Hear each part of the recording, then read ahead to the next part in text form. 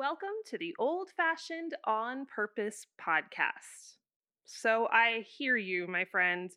You have been digging deep into those homesteading blogs and books and videos, and your time to finally start homesteading is so dang close you can taste it.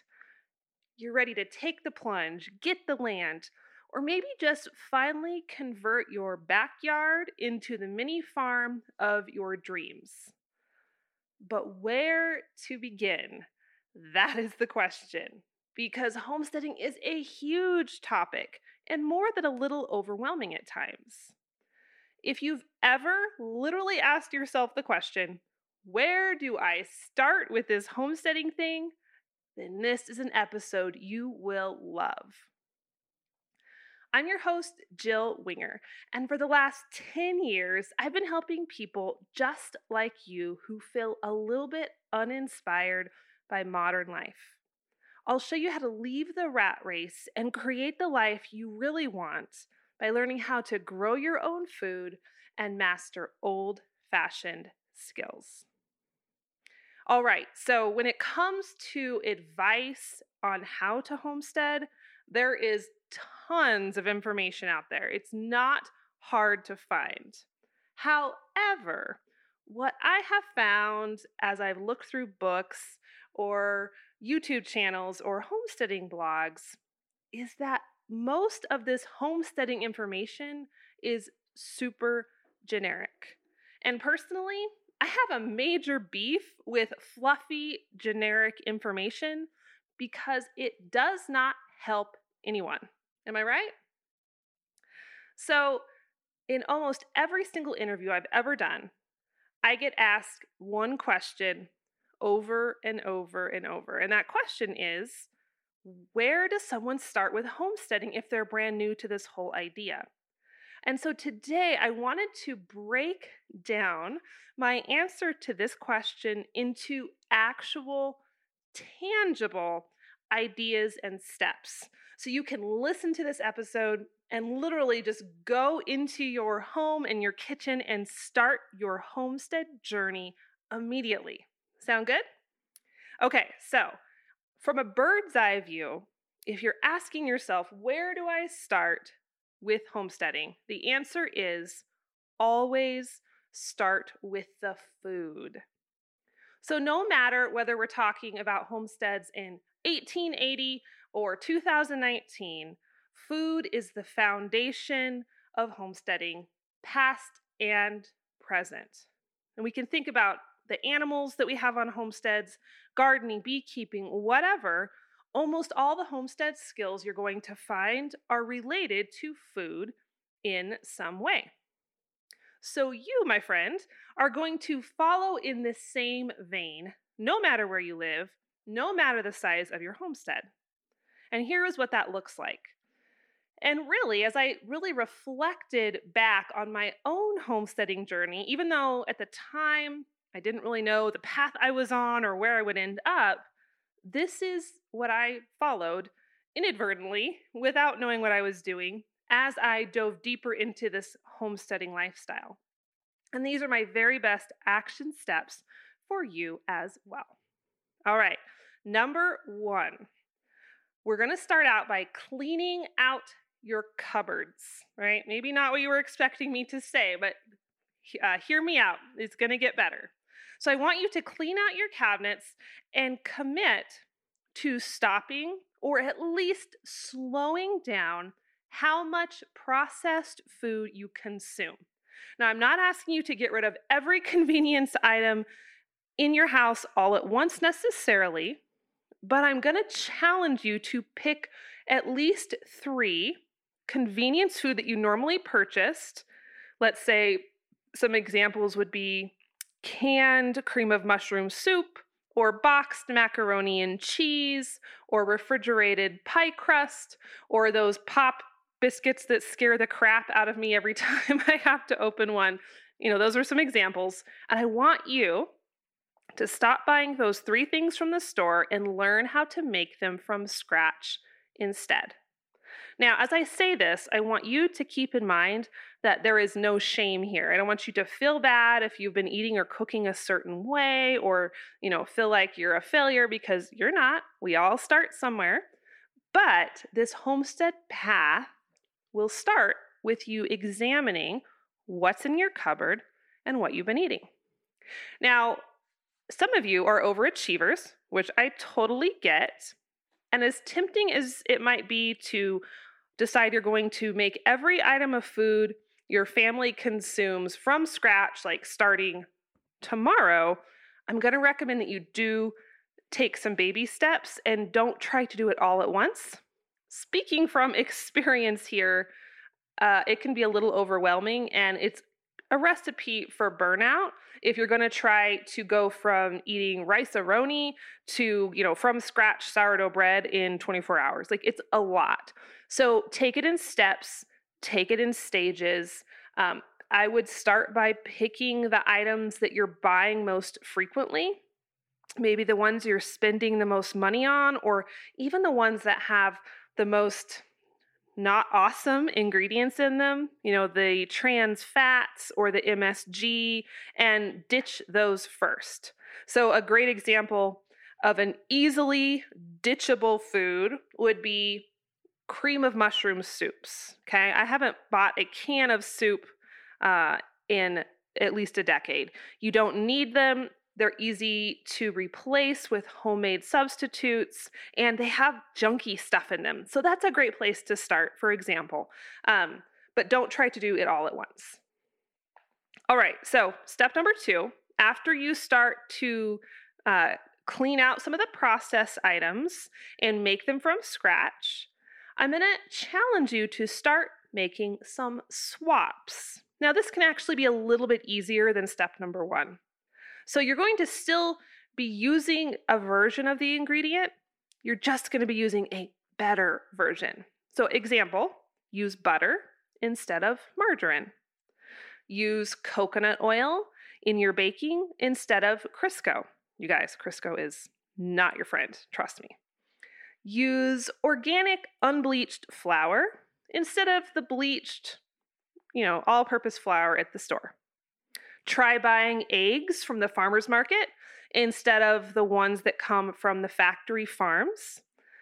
Or try buying local meat from local farmers or ranchers instead of buying the mass-produced burger and chickens that you find at your average grocery store.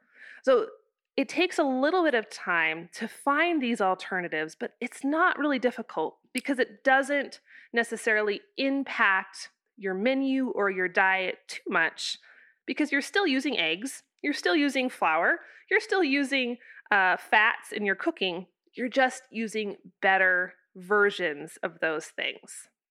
And this is going to help you start to learn where locally you can buy more fresh ingredients or higher quality ingredients. Now, side note, if you live in a more rural area like I do, sometimes finding organic versions or better versions of food is a little more challenging, believe it or not. When you live in a more populated area, you'll often have more organic food stores or bigger farmers markets and things like that. So it's kind of counterintuitive. You would think rural areas would have more access to fresh foods, but sometimes it's the opposite. So do the best you can. I've been able to, usually a combination of growing it myself or getting creative in finding local producers. I'm able to swap out, 95% of what we eat for better options, but I just had to hunt a little bit for some of my sources. And I do purchase things online occasionally. Maybe not the eggs and the milk and the meat, but I do purchase the pantry staples, the more organic or natural options. Those are still a little difficult to find locally, so don't be afraid to check out places like Thrive Market. I can drop a link for them in the show notes. They're my favorite online organic food source. Not for eggs and meat, but for pantry stuff and spices and flours and beans and seeds. They're fantastic.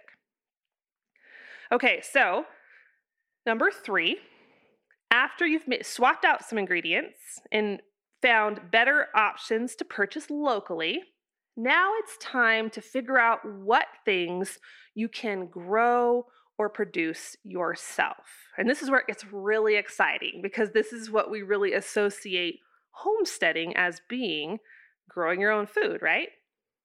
So if you live in town with a small backyard, maybe consider chickens, everybody's favorite, or even bees, or maybe meat rabbits. If you live in an apartment and you are limited with options, try growing herbs in the windowsill or tomatoes in buckets on your balcony. If you have a slightly larger property, look into dairy goats or a bigger garden or more chickens. I'm going to bet that no matter where you live, you can get creative and grow something. And you can start by growing the things that you love eating the most, and that will kind of give you the most bang for your buck as you work into this idea of home food production. So once you kind of settle on the thing you're going to grow first, start by mapping out the process of what it will take to implement it. And just go one at a time. Again, don't try to do it all at once, but map it out. What will you need to buy? Who will you need to talk to? Who could you ask for help to venture into this new area? And commit to making it happen by the next season. So maybe the season is now. So maybe you can get bees starting like next month. You can order them and get your equipment. Or maybe if it's the dead of winter, you're going to have to wait till next spring to start your garden. But put it on your calendar and commit to it. All right, so step number 4. Now you're going to take some time to master the cooking techniques for this new way of eating that you have committed to. These whole food ingredients, locally grown ingredients. You need to learn how to cook them, right? Because if you're going from a world of hamburger helper and frozen dinners, and that's what you're used to buying at the store, and then all of a sudden you're buying bags of potatoes and just simple ingredients instead, there's a little bit of a learning curve that is required for you to understand how to take those raw ingredients and turn them into food. And something that I joke about with my husband sometimes is when we're tired, it's the end of a long weekend and we don't really feel like cooking, we'll open the cupboards and we're like, all we have to eat is ingredients. There's no pre-made food, which isn't necessarily a bad thing. And there's some workarounds and cheater shortcuts we do. But it really transitions from when you go to the grocery store, you buy a meal versus now when you go to the grocery store, you're buying ingredients instead. So you got to understand how to turn those ingredients into things you actually want to eat. And there is a little bit of a learning curve here. I was not a naturally gifted cook when I started. It took me forever to learn how to cook certain things. Case in point, grass-fed meats, holy moly. I can't tell you how many roasts I made back at the beginning that you had to cut with a serrated steak knife and they would get stuck in your teeth and it was just not delicious. It was not very good. And I had to figure out how to cook them and how to sear them and what temperatures. I got it down now, but it just took some time. Same goes for bread. I made so many loaves of rock hard bread that was almost too nasty to turn into breadcrumbs. Like, I can't even tell you, more than I can count. And then one day, as I kept practicing and understanding how yeast worked and how gluten developed in the loaves, it just clicked. So it takes a little time. But if you can commit to learning how to make these whole food ingredients actually taste good, then you're going to be far more inclined to want to keep growing them, right? Like, here's another example, kind of on the flip side. I don't love beets. They're like kind of a neutral food for me. I don't hate them, but I don't crave them. And I kind of only know one way to cook beets, and that's roasting them or boiling them. And It's okay. It's just not delicious. And so I haven't put a lot of time or commitment into learning better ways to prepare the beets. Therefore, I don't really feel motivated to keep growing them, which isn't necessarily a bad thing in and of itself. You don't have to grow every vegetable under the sun. But that same principle applies to other foods you might be producing. So if you can't figure out how to cook that grass-fed pastured meat that you raised in your backyard, then it's not going to be very motivating for you to do it again next year. So cooking is crucial in this homesteading experience. It's fun to raise the vegetables and milk the animals and collect the eggs, but you have to know what to do with it. Okay, and then lastly, step number 5. Once you have learned the cooking techniques for what you're growing, here comes, I think, my favorite part of this whole process, and that's learning the more advanced homestead food skills, because you don't have to learn these right at the beginning. These can come a little bit later. But when I say advanced skills, I'm talking things like sourdough bread, kombucha, fermentation, homemade sauerkraut, canning, baking other types of bread, all those skills that we associate with grandma's kitchen. When you can kind of start weaving those into your everyday modern existence, things get really exciting because you're not only up-leveling the health benefits of your food, because we've got probiotics and all sorts of delicious things happening in there, you're also saving more money, and it's just really, really gratifying to know how to do this stuff, right? So if you're kind of to this step 5 level, but you're not really sure how to learn these skills, I actually created a course called the Heritage Cooking Crash Course that walks you through each of these skills. So I'm going to drop a link to that in the show notes, or you can click over to www.heritagecookingclass.com and you can get the scoop. But basically, pick a skill, dive in, keep at it until you're really, really comfortable with it, and then add the next skill. And as you layer them on top of each other, you're going to eventually wake up one day and you're going to be pretty darn handy in the kitchen. Okay, so that was steps 1 through 5. That's the path that I went on personally as I started my own homestead journey. And then from that point forward, it's really a process of just continuing to add to your skill collection. And that's how I really view this whole thing. It's building a repertoire of skills. And of course, the path won't be the same from person to person, and you might skip some things that I did, and you might add something else in earlier. Totally fine. But you'll know when to tailor the steps and the food production and the skills to what you're doing in your unique experience. So when I was in high school, I'll never forget this, a mentor suggested that I make a list of all the things I wanted to learn and experience, like as I went into college and as I left home. So I did. I made this mental list of the things I wanted to do. And that idea of a goal list of skills or experiences has really always stuck with me.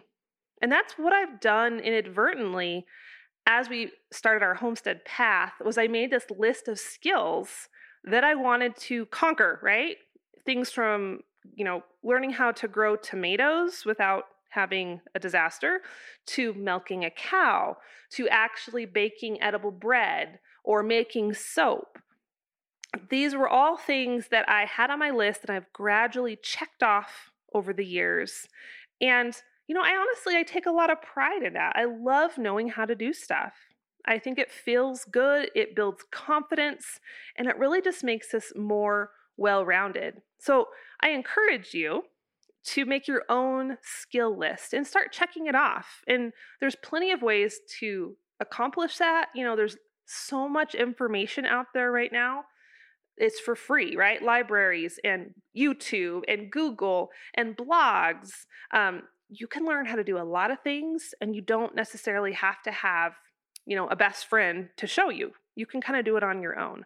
So there's no reason you can't create that list and start checking things off left and right. All right, so we're wrapping it up.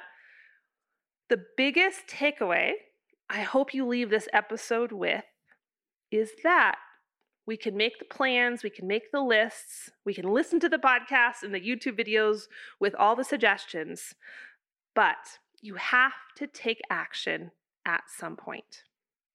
Action cures fear. It's one of my favorite quotes, and it's not just a cute little bumper sticker saying, it's a real thing. Action cures fear. So planning and preparation is totally fine and actually a really good idea. But you can really easily get stuck in that mode of preparation.